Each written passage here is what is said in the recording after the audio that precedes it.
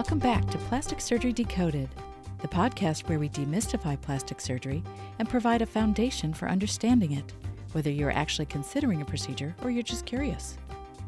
As always, I'm your host, Dr. Regina Newhan, and in this season number 4, you'll find a new approach, including interviews and covering a wide variety of subjects. But after you listen to this episode, I encourage you to go back and really explore the previous seasons, as they are full of valuable information. You get to pick and choose what to learn about next. Season 1 covers common aesthetic or cosmetic surgery topics and skincare, while Season 2 explains reconstructive surgery topics. Then Season 3 goes over general questions about plastic surgery. Remember that this podcast reflects my experience and opinion, as well as those of any guest interviewed.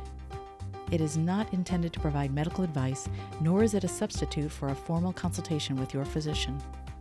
So stay tuned for this interesting journey we'll take together in the ever-expanding world of plastic surgery.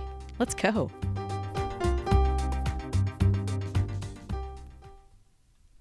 What never fails to surprise people is the extensive variety of types of procedures that a plastic surgeon can perform.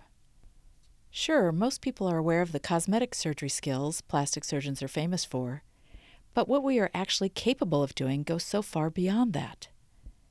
Remember that the word plastic in plastic surgery comes from the Greek word plastikos, which means to change the shape of something, and that's not always for cosmetic reasons. So for this episode, I thought it would be interesting to invite a young, well-trained plastic surgeon to speak about all that is encompassed by the field of plastic surgery. Listen in as we talk about this fascinating subject and discuss some interesting patient cases along the way. Fair warning, on occasion the stories may be a bit graphic. So, buckle up. Here we go. Well, today I'm pleased to have with me Dr. Spencer Egan. He is a plastic surgeon in private practice and a managing partner with Essentis Healthcare, which is a multi-specialty entity. Welcome, Dr. Egan. Thank you for having me. Glad you're here. And today we are going to have some fun because we're going to talk about all of the different things that a plastic surgeon can do. There really is such a broad spectrum of cases that we might see, of categories of surgeries we might do, and I really want to explore that with you.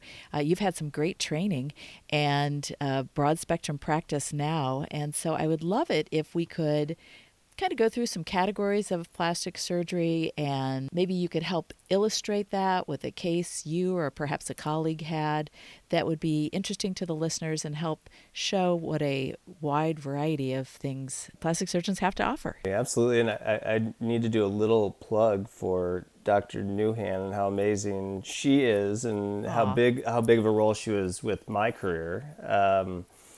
I actually shadowed her in medical school, and she's one of the kind of driving forces for why I went into plastic surgery. And so anything that you ask me to do, I'm always honored to do it, and just know I've got nothing but respect for you. And I was always very impressed with you and your practice. And thank you. You were a big part of me being a plastic surgeon. So I can't leave this conversation without, giving a little plug to you and how you kind of helped to guide my career.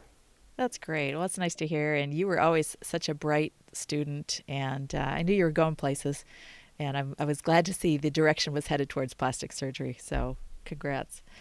Well, hey, let's get right into it. I did write down some categories of plastic surgery that I think the public isn't always aware of. Most people think of plastic surgery as cosmetic surgery or aesthetic surgery only, and we sure do a lot of that, and that is very fun. But there is a lot more to it than that. So I would love to talk about some of those other things, but let's first discuss cosmetic surgery, though, because even within that category, there is such a broad variety of what we can do. We do anything from the head to the feet. Whatever people need, we're there for it. And how is your practice right now? Do you have a pretty wide range of cosmetic procedures that you do?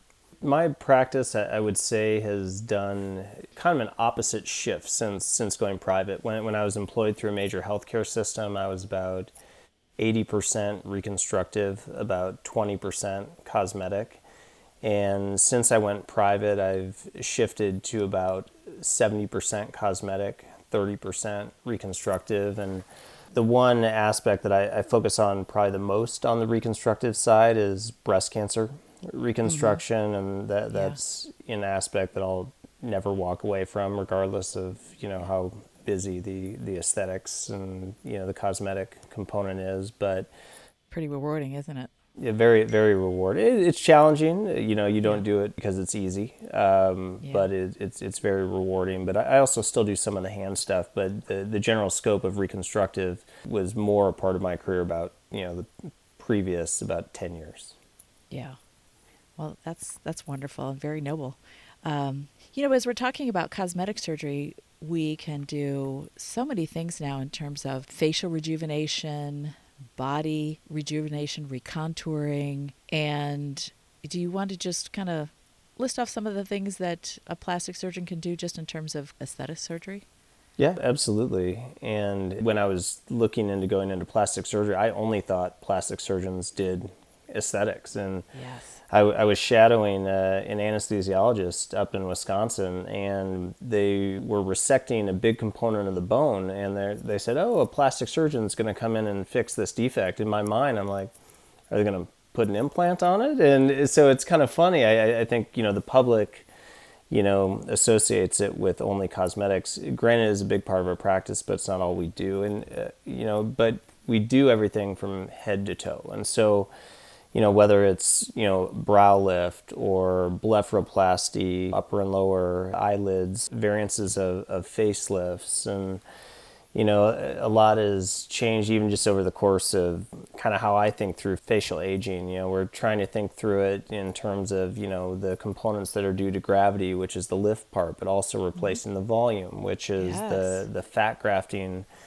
component. And I would say, the fat grafting and how that plays into various aspects of cosmetic surgery has probably been one of the more exciting things for me in the Really? past, Yeah, five to, useful new tool, isn't it? yeah, And just for the listeners, fat grafting is basically harvesting some excess fat where it's not wanted in the body and repositioning it to a new area and where it could be useful. And you're talking about the face to restore volume and contour.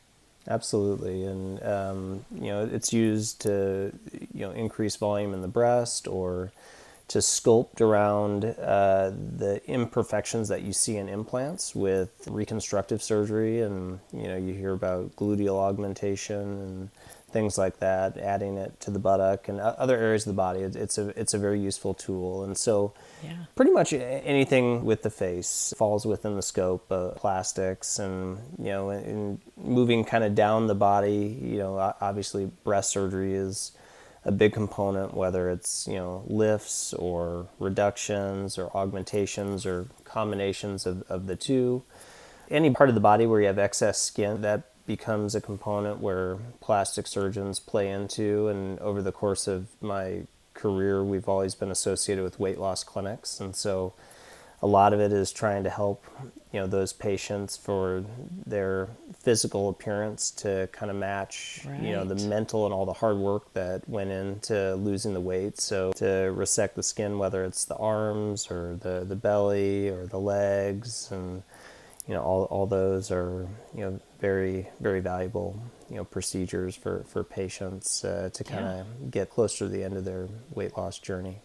And for people who just have a little bit of irregularities here and there and don't need a major change, but would like a little reduction of fat in a certain area or tightening of some skin in a certain area, maybe even after having a baby. Mommy makeovers, you Yeah. do those, I know, a lot of those. Yep, it's probably the most common procedure that I do, and it's kind of a catch-all term, meaning that Hmm. if you're doing 10 quote unquote mommy makeovers, you're rarely doing the same thing, and a lot Ah, yes. is kind of tailoring it to the needs of the patient. And Yeah. the especially the trunk stuff. When we all Hmm. love having kids, but you see what it does to the belly wall and the dual nature of a standard tummy tuck, even in a non-weight loss scenario, being able to realign those muscles and cut out the Hmm. skin. And it's a very, rewarding and valuable experience for patients. Oh, yeah. I usually they're thrilled and kind of life changing for people, so I think that's pretty wonderful. Well, let's get into some of the non-cosmetic topics.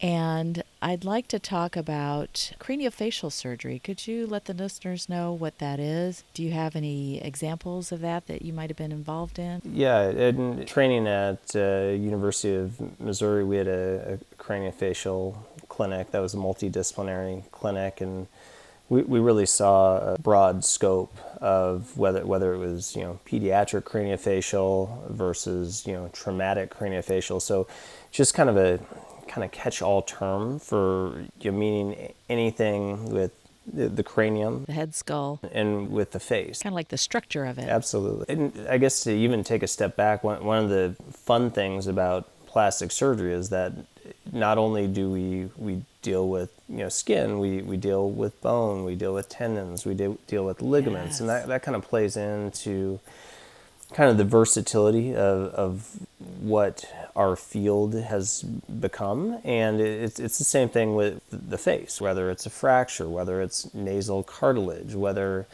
it's a soft tissue defect. You have to always think through, one, putting Humpty Dumpty back together again when it's traumatic, Yeah. and two, when it's functional or congenital, trying to replace like with like.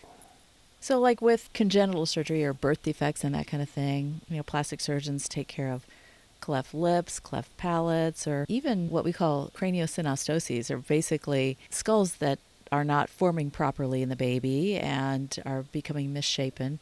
And what can plastic surgeons do in those cases? Very interesting that you picked that. It's one of the most impressive procedures that I've been a part of involving pediatric craniofacial. And there's various ways that the skull forms, where some of the bones essentially fuse together and then they grow in a direction that's just not the typical growth of the skull. So then you're trying to think through, how do you reshape the skull? So these were surgeries on very little kids, where you're essentially taking off the entire top part of the skull and reshaping it to make more space for the brain and for growth, and to create essentially a better appearance. That is another one that is more functional to make more space, but also if you think about the long-term effects of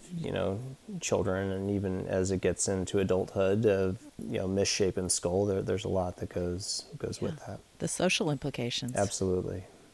Yeah, so correcting those or trying to improve those at a very young age, when that bone tissue is a little more pliable and easier to work with, and those plates of the skull haven't fused together fully, we've got a little bit of ability to manipulate. That's perfect timing. Yeah. Those are fascinating cases, and it's really remarkable what can be done these days. I think many parents are really flabbergasted by how much a plastic surgeon can improve the situation for a child who really needs it.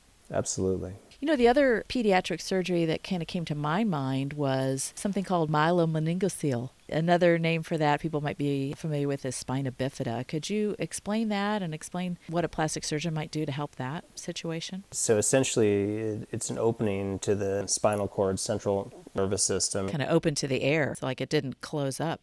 Absolutely. And so that's another one where there's functional implications and the importance of early coverage, and there's various ways to do it. And the key is making sure you get everything covered. And usually, you're doing rotational muscle flaps to cover those areas, but really what you're thinking through is just getting durable coverage over that area, so that the child can kind of grow and develop and minimize the defects that are associated with kind of what was an unfortunate aspect of birth.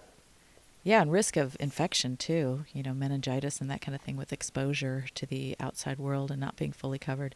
I do remember back in my practice, as you say, rotating some flaps of tissue, rearranging muscles of the back and skin and fat of the back to try to cover that open area. Those were always fascinating cases, and it's a little bit unnerving sometimes working on such a tiny little patient.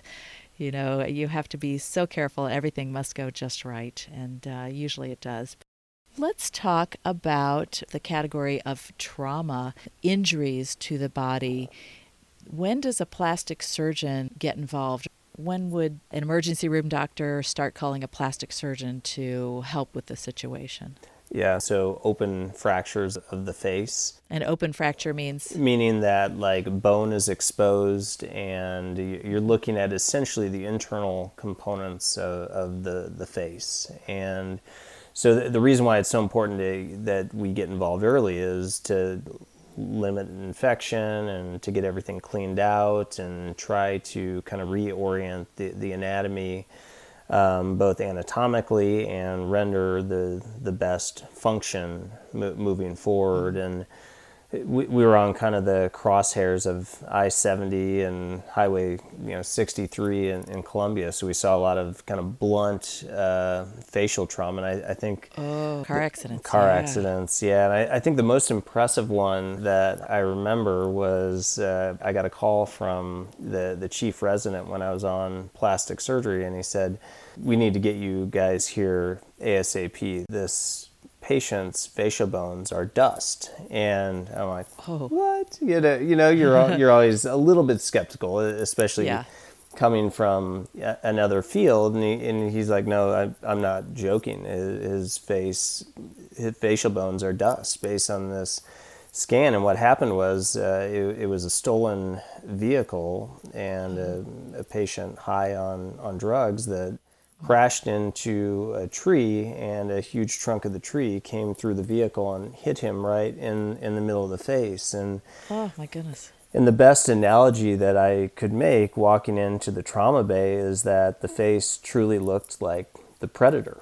And I don't know if you've ever seen that movie, but just a wide opened face, just completely flared open all the way from eye sockets down to, really non-existing nose, the mid-face, and, the maxillary sinuses just wide open, and the mandible, or the jawbone essentially split into two. And so then, those are the, very complicated cases where you kind of have to go from the known areas and kind of build in to kind of reconstruct the face. And obviously this was going to be a project that was done over the course of months to years, but that was probably the most impressive facial trauma I saw over the course of my career.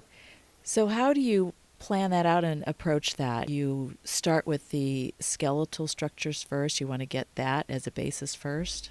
So this being where there literally was not enough bone stock to essentially reconstruct anything in real time. So, priority number one was control bleeding. Once bleeding was controlled and, we deemed that the patient was stable, and obviously going through all the trauma algorithms and making sure that there are no other life-threatening, injuries, then it became, all right, we need to get this cleaned out. First and foremost, you can imagine a tree going through a face is not going to create a clean environment. So cleaning it out and seeing what is salvageable, what is not. And then really the first phase of it is just soft tissue coverage. How do we get the soft tissue, fleshy part, back together to essentially give yourself the opportunity to do various facets of reconstruction down the road? And so that was really the main goal that night, was to stabilize, wash out, and then get soft tissue coverage. And eventually we went back and did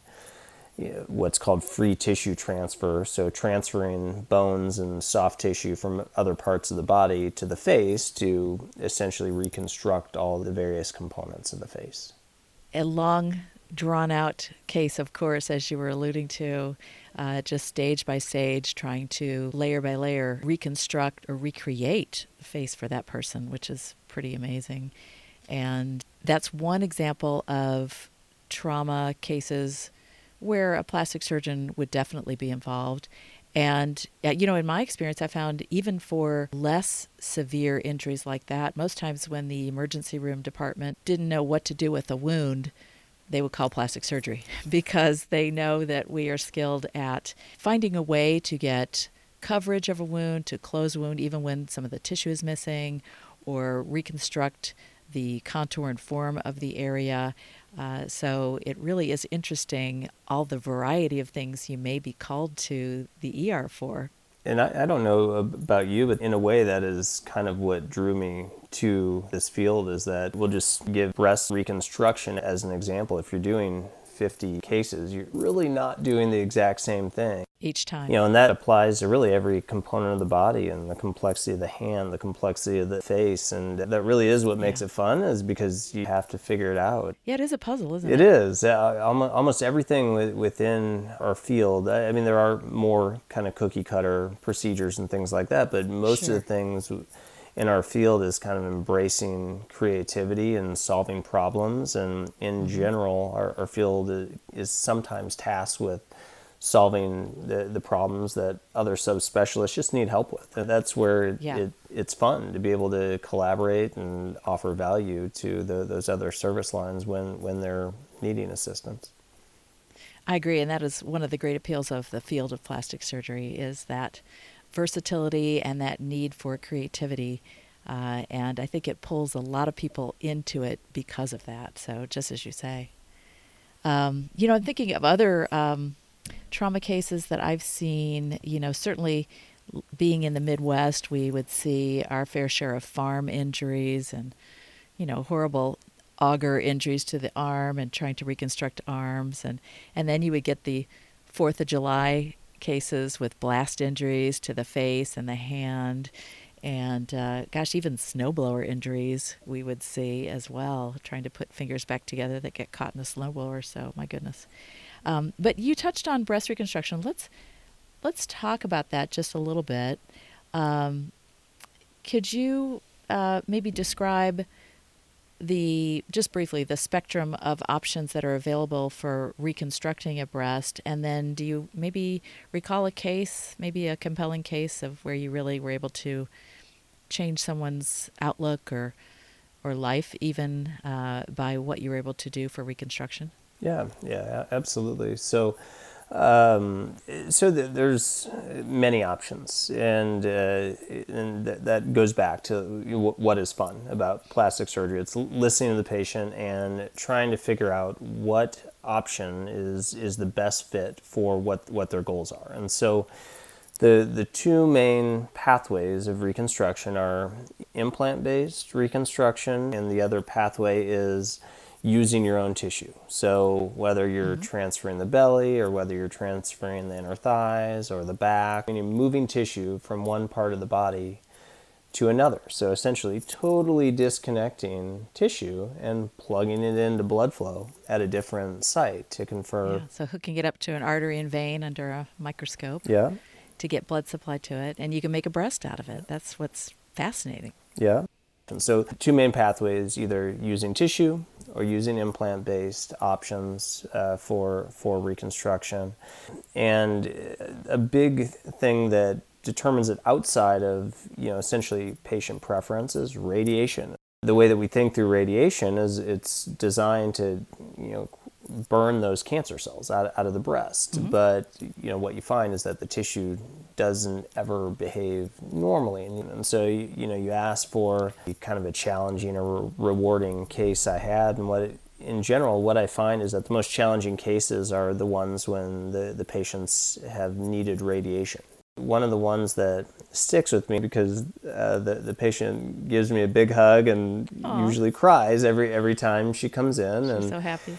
It was a patient I met in small town Kansas who really thought she didn't have any other options of reconstruction. She had a radiated breast that essentially had failed implant-based attempts at reconstruction, and she had previous abdominal or belly surgery, so she wasn't a candidate for some of the bigger surgeries of transferring that up. And so the surgeon did the best that they could and transferred the back, meaning one of the big kind of fan-shaped muscles on the back, called the latissimus dorsi muscle, with some skin to the front of the chest. And you could tell it was just a very challenging case. The patient had very thin tissue that was left and had a lot of radiation damage and did not resemble a breast at all. So that's kind of demoralizing. Yeah, and when you hear patients saying that I can't be intimate with my husband. It's things that you don't Yeah. even think about within the Yeah. realm of, medicine. But, the impact that these things have on patients' lives is profound. And so, we put together a staged plan to re-advance the flap and fat graft and, really work on kind of rejuvenating that tissue. And it's been one of the most rewarding experiences in my career, just seeing the smile on her face. And she always keeps her appointment, every Oh. year. And So you were able to make a much more appealing breast or something that actually looked like a breast out of the tissue she had left. That's phenomenal. yes, Yeah, you changed her life. That's wonderful.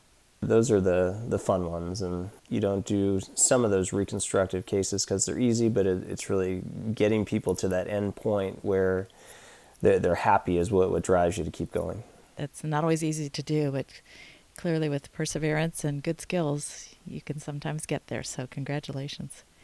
How about skin cancers? Sometimes we think of those as just basic little things that we just take off, but occasionally they can be quite sizable and problematic because we're worried there's not going to be enough tissue to close over after we remove the malignant tissue. Are there any cases that come to mind with that? The two more impressive ones I can think of, one was a patient that came into the office and you knew something was going on just by the odor. And Oh, so yeah. this patient had a basal cell skin cancer that he let grow for about 25 years on his back and his shoulder that was probably the size of a volleyball. And Normally, a basal cell cancer is pretty slow growing and quite curable if you catch it at the right time and just remove it when it's small. absolutely. And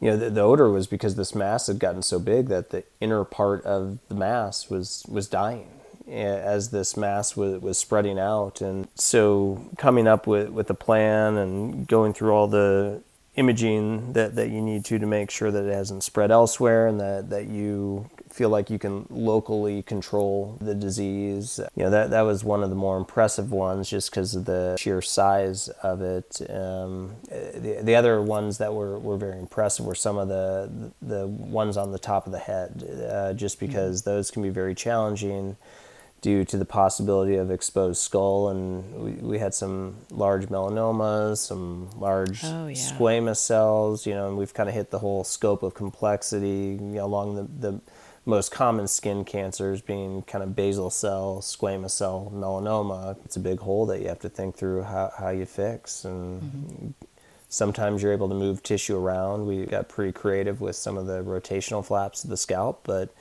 once again, on occasion, we had to lean on microvascular transfer, meaning moving tissue from one part of the body to the other.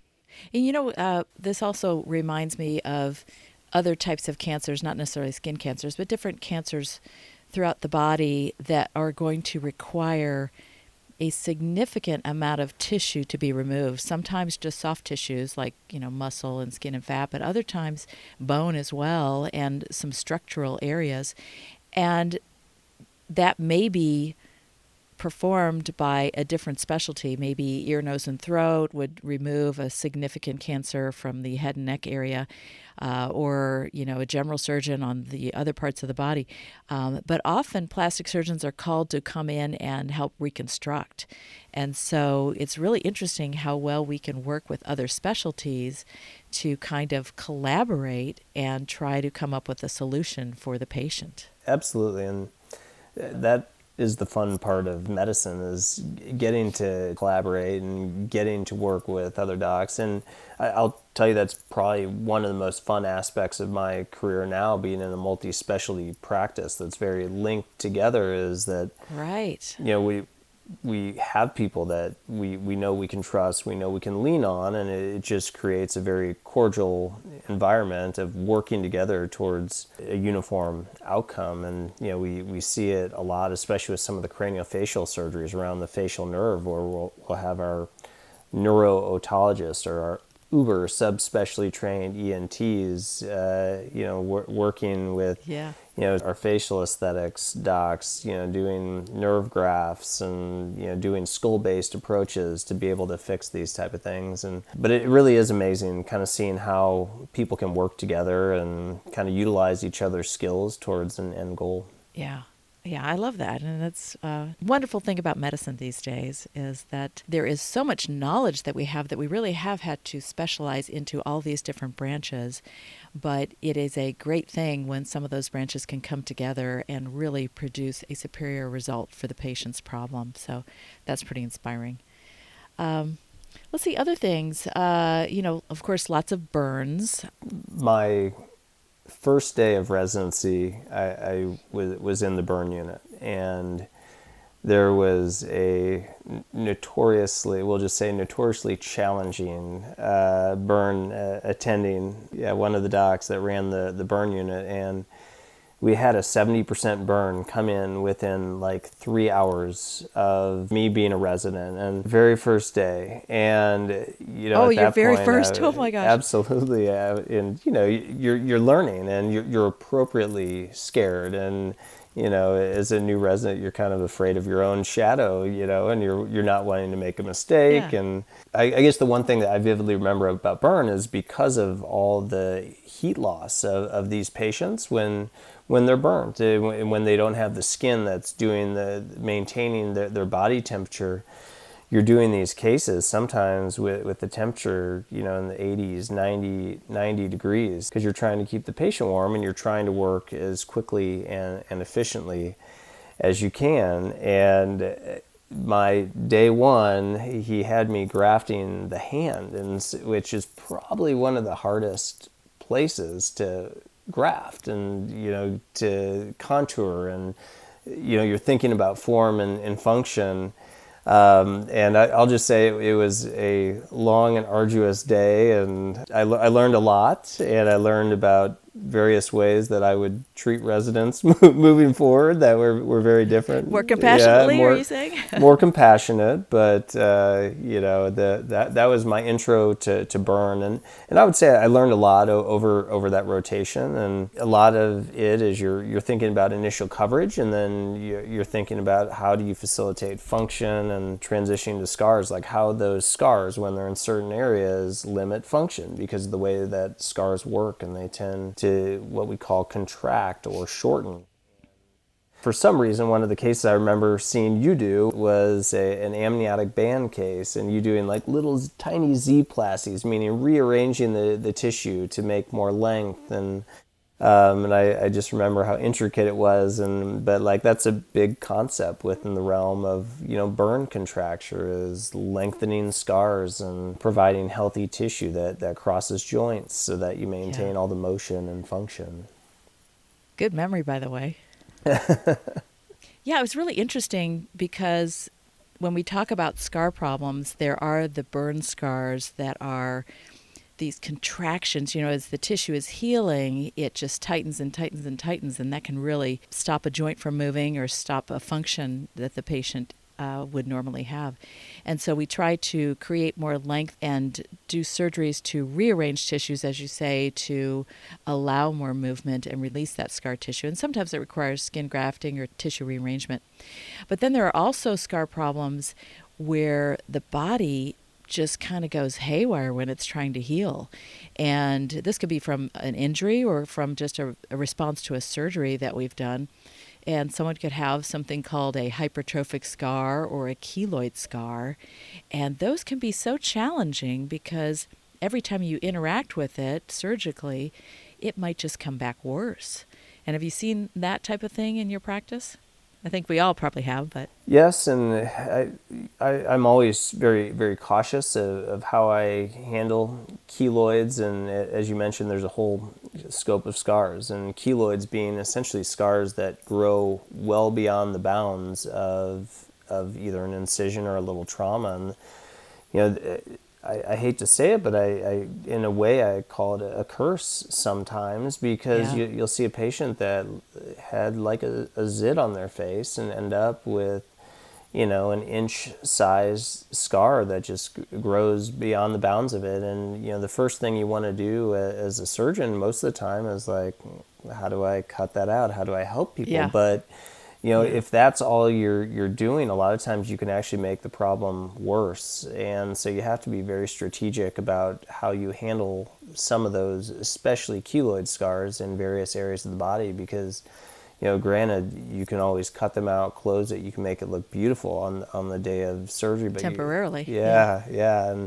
But unfortunately, you can make the problem a lot worse. I had one, I guess about a month ago, and it was a patient who had a traumatic event and was cut behind the ear and had a keloid abutting the earlobe, and so had a huge scar that was essentially pulling the ear backwards, and it was... So it becomes almost like a mass. Yeah, that grows. It looks like a tumor. But it was the size of a golf ball, and like I said, if all you're going to do is cut it out, you're not necessarily doing them justice. So I'm either talking about, pressure therapy or eventual, steroid injections, or even in extreme case of recurrence, like early radiation, right after the excision to minimize the risk of recurrence. And so we cut out this keloid and rearrange the tissue. Obviously, talk through all the approaches to minimize it from recurring. And, the patient came back in the office, and the first thing he said is, I want to thank you. I have a girlfriend now. And I didn't ever feel like I could have a girlfriend with it. And so it's kind of another kind of cool example of kind of the impact that these things make. And unless you can put yourself in their shoes and think through how rough it would be kind of walking around with some of these things, it's kind of another aspect of why I feel it can be very rewarding. Yeah, I tell you, you really hit on a good point there, because sometimes cases are extremely challenging, and you don't want to say there's nothing I can do, especially when you try to put yourself in that person's shoes and try to feel what they might be feeling. You really do want to go the extra mile for them and try to do everything under your power to try to help them. And if you feel like you can't help them, then you refer them to someone else who might be able to do something for them. So, and that's part of it, isn't it? Yeah, I agree completely. And I think a lot is, I think a big key to a good surgeon is know your limitations. Know what you do well, and know what other people can do better than you. And I think knowing your limits is a big part of surgical safety. But when you're talking to the patient, I think a big component is setting realistic expectations too. And you're going to encounter some very difficult problems, and granted, a lot of those you can make better. But I think the key is really communicating and relaying, what is the extent of, the change that you can make. And I think that plays in, well into just patients being happy. And as you know, communication is the key to most aspects of medicine. It's no different in plastic surgery than anything else. But absolutely, I feel like given the creative nature of what we do, we probably have to spend a little bit more time talking through it and what we can do and what those endpoints can look like. Yeah. Well, I think that's a great place to leave things in terms of our conversation about the broad variety of what plastic surgery can do and the versatility that a surgeon has to have. We have to have this good knowledge and this kit of tools, if you will, of surgical techniques that we can try to apply to different situations that are quite varied. So thank you, Dr. Spencer Egan, for being with us today and sharing your knowledge and some of your interesting patient stories with us. Thank you for having me, and anytime. Take care. Bye-bye. Thank you.